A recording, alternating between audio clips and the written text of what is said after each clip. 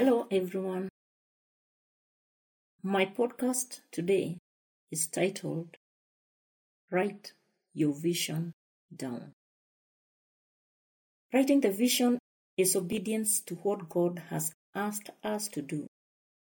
The book of Habakkuk, chapter 2, verse 2 reads, "And the Lord answered me, Write my answer plainly on tablets, so that the runner can carry the correct message to others." The act of doing what the Word of God says shifts us from being a passive, laid-back hearer to an active, engaged doer. Acting on God's instruction puts us in a position to receive His best. Writing also brings a sense of clarity to our thoughts. Clarity is important because it provides focus. Instead of wandering aimlessly, writing allows us to zero in on our heart's desire. Putting pen to paper brings our desire to the center stage. Once focus is achieved, it is much easier to make plans in order to bring the desire to pass. Moving the idea from your mind to paper creates a physical representation of what is to come. God is pleased when we write in faith. Although we may not know all the how-tos of our process, God helps us fill the gaps as we trust Him and are obedient in small steps. The book of Hebrews, chapter 11, verse 1 says, "Faith is the substance of things hoped for, the evidence of things not seen." Your writing, therefore, by faith, is the material that your future victory is made of. Writing also helps us not to forget. Writing helps us to remember what is important. When things are difficult, revisiting the vision will help you stay the course. Writing down the vision spoken to you by God will be a visual reminder of your future win. In the book of Matthew, chapter 4, verse 1 to 11, recounts of Jesus being tempted by Satan. After 40 days of fasting, the Spirit led Jesus into the wilderness to be tempted by the enemy. Naturally, after 40 days without food, Jesus was hungry. The enemy tempted him 3 times, first with bread, and finally with the wealth of the world. Each time, Jesus battled the deception of the enemy with the words, "It is written." You can put the practice of putting pen to paper to create your own "It is written," to fight the enemy's whispers of defeat. Writing God's vision for your life gives you something solid to look back on. You can use your own version of "It is written" to help you in times of doubt and discouragement. Looking back at your own "It is written" will help you endure the difficult times. And you might ask yourself, what am I writing? What if I don't know what the vision is? Getting into God's Word is key to knowing His mind. God expresses His thoughts through His Word. The Bible is God's mind in written form. By spending time in God's Word and in His presence, we can find the direction and the vision that He wants for our lives. We develop our natural relationships by spending time with a person, talking to them, and learning their likes and dislikes. It is this same way that we nurture our relationship with God. By spending time with Him, talking to Him, and by meditating on His Word. So, how do you find out God's vision for your life? The answer is simple. Simply ask Him. Ask Him, God, what is your vision for my life? What do you want me to do? How do you want to use me? Ask God what He wants to do through you. His vision for our lives is far beyond what we know. The book of Jeremiah, chapter 29, verse 11, says that God knows the plans He has for us. The book of Jeremiah, chapter 33, verse 3, further says that we can call Him and He will reveal things that we do not know. So when you call upon the name of the Lord, when you call Him, when you ask Him for direction, He will reveal those very things that we know nothing about. And if His plan for us, for our lives, is to prosper us, believe you me, He will prosper you. He will prosper you even in your vision. He will prosper you even in your purpose. The book of Proverbs, chapter 3, verses 5 and 6, reminds us to trust Him and to acknowledge Him in everything that we do. His word says that He will direct our steps. When we pray and totally surrender ourselves to His will, He can do amazing things in our lives. After you ask God what He wants for your life, you will have to do this one thing in order to hear the answer from Him. You will have to be still. I'm sure most of us are asking ourselves, how can I attain being still? In order to get the answers you need from God, it will be important that you silence all the noise around you. That is difficult, but it is doable. That means you will have to turn off the TV, put off your mobile phone, put away your iPad, and purpose to listen to the Lord. This silence will also require you to turn off the news feed in your mind. This also means no Twitter feeds, no Facebook, no Instagram, no Snapchat, no Telegram, no WhatsApp. You will have to turn off all your gadgets, so to say. If you really want to hear from God, you will have to be intentional about shutting all your feeds and all your outside distractions. Too many times we are listening to everything and everybody else except God. In the middle of all the noise, God may have already been speaking. And oftentimes we miss it because we do not allow ourselves any time for quiet time. We never take time to silence the incoming noise in our minds. If I can be transparent, I too have been in this place. I knew I needed to be still. I needed God's direction for my life. But I felt like I had to keep up the pace with what I already knew. I was familiar with my confusion and comfortable in my chaos. I didn't want to slow down for direction because I thought I had it. I didn't want to admit that my life was in shambles and that I had completely missed it. I didn't realize that until my life started falling apart. I didn't realize it then until circumstances kind of forced me to have time to look into myself and into my life and try to make sense in what was happening in my life. It was at this stage in my life when my firstborn son fell ill, very ill. I had a lot of time in that hospital room, alone, all alone.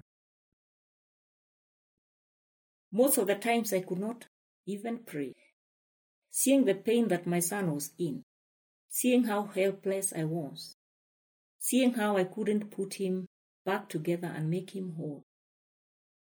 Most of my days, and especially nights, were spent crying. My son rested eventually, and I had time to sit and reflect on myself and my life. I was sacked from my high-paying job while still admitted in hospital with my son. So when it was all over, this time, there was nowhere to go during the day, and my nights were long, extra long, lonely, and hollow. One day, as my tears of pain, frustration, and exhaustion rolled down my face, I cried to God. And I gave up my own plan for my life and asked for His. It was during that time that I was able to rewrite the plan for my life. Allow me to say this: don't wait until you have to act. Don't wait until there is nothing in your life to look into or to fall back to.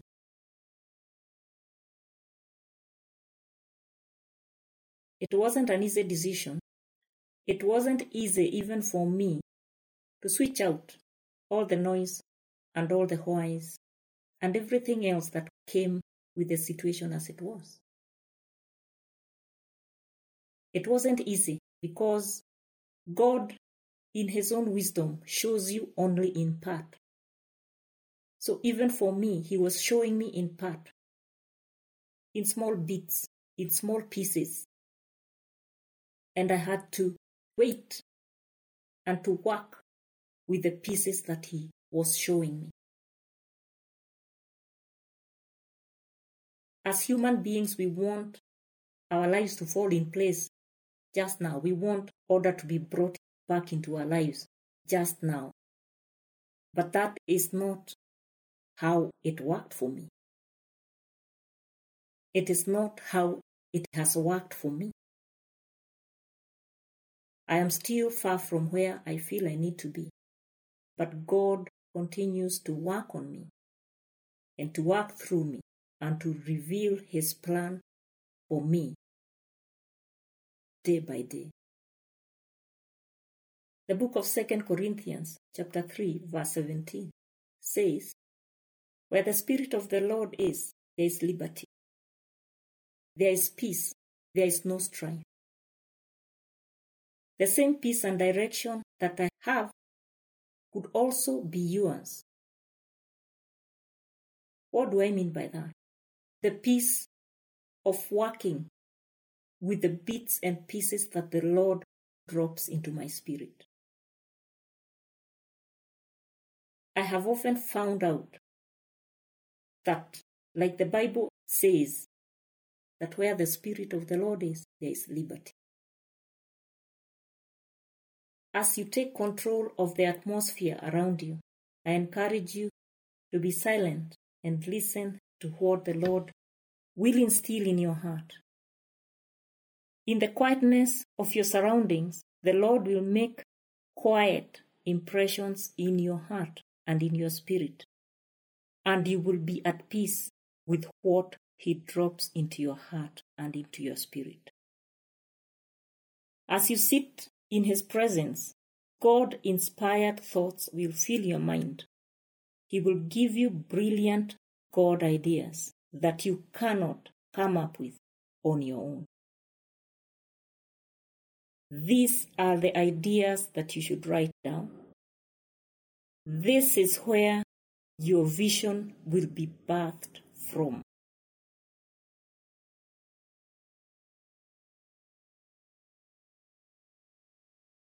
And while I can say that my experience is not your experience, God may make your vision very clear and it could work very quickly depending on what it is meant to accomplish and the season that you are in and who it is supposed to minister to.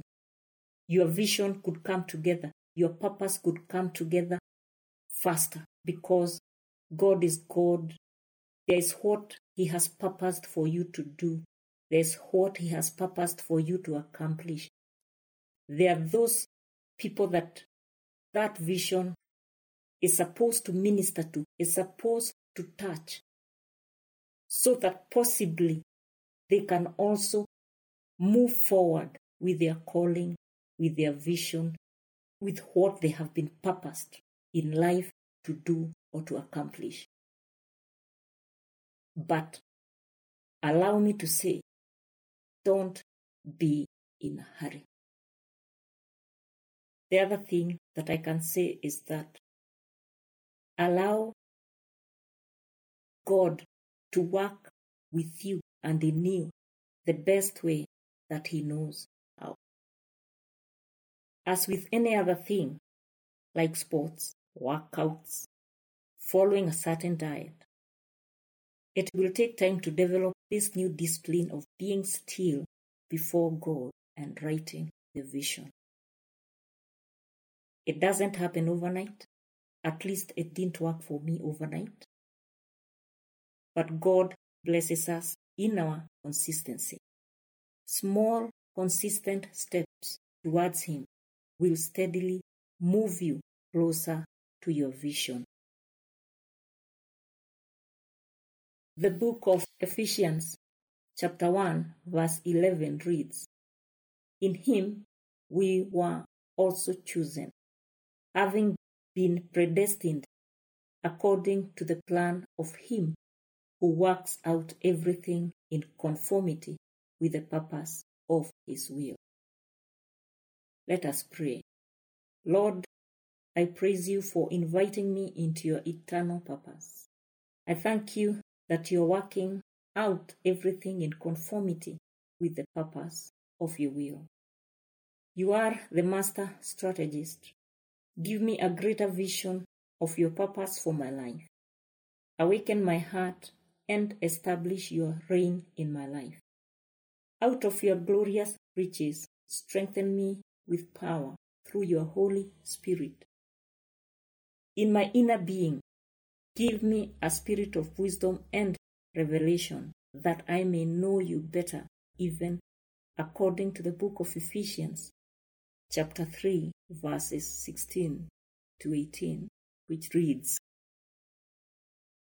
"I pray that out of His glorious riches He may strengthen you with power through His Spirit in your inner being, so that Christ may dwell in your hearts through faith. And I pray that you, being rooted and established in love, may have power, together with all the saints, to grasp how wide and long and high and deep is the love of Christ." Lord, make me fully alive to Your destiny in my life. I pray that You will give me a greater vision of who You are. I acknowledge my dependence on You and thank You that impossibilities in my life give You freedom to work. Your mighty power is shown through my weakness. You are positioning me for Your end-time harvest. You breathe Your life into my impossibilities. You breathe Your life into my difficulties. Help me to walk in a new level of trust in You. You have plans to prosper me and to give me hope and a future, according to the book of Jeremiah, chapter 29, verse 11. You promise me an abundant life, according to the book of John, chapter 10, verse 10. Help me to understand Your supremacy, Your sovereignty, and Your glory. Help me align with You and make Your presence the central theme of my life. I now join the psalmist and lift up my voice according to Psalms chapter 93, verses 1 to 4, and say, "The Lord reigns. He is robed in majesty, mightier than the thunder of the great waters, mightier than the breakers of the sea. The Lord on high is mighty. Blessed be the name of the Lord." In Jesus' mighty and precious name I pray, trusting and believing. Amen.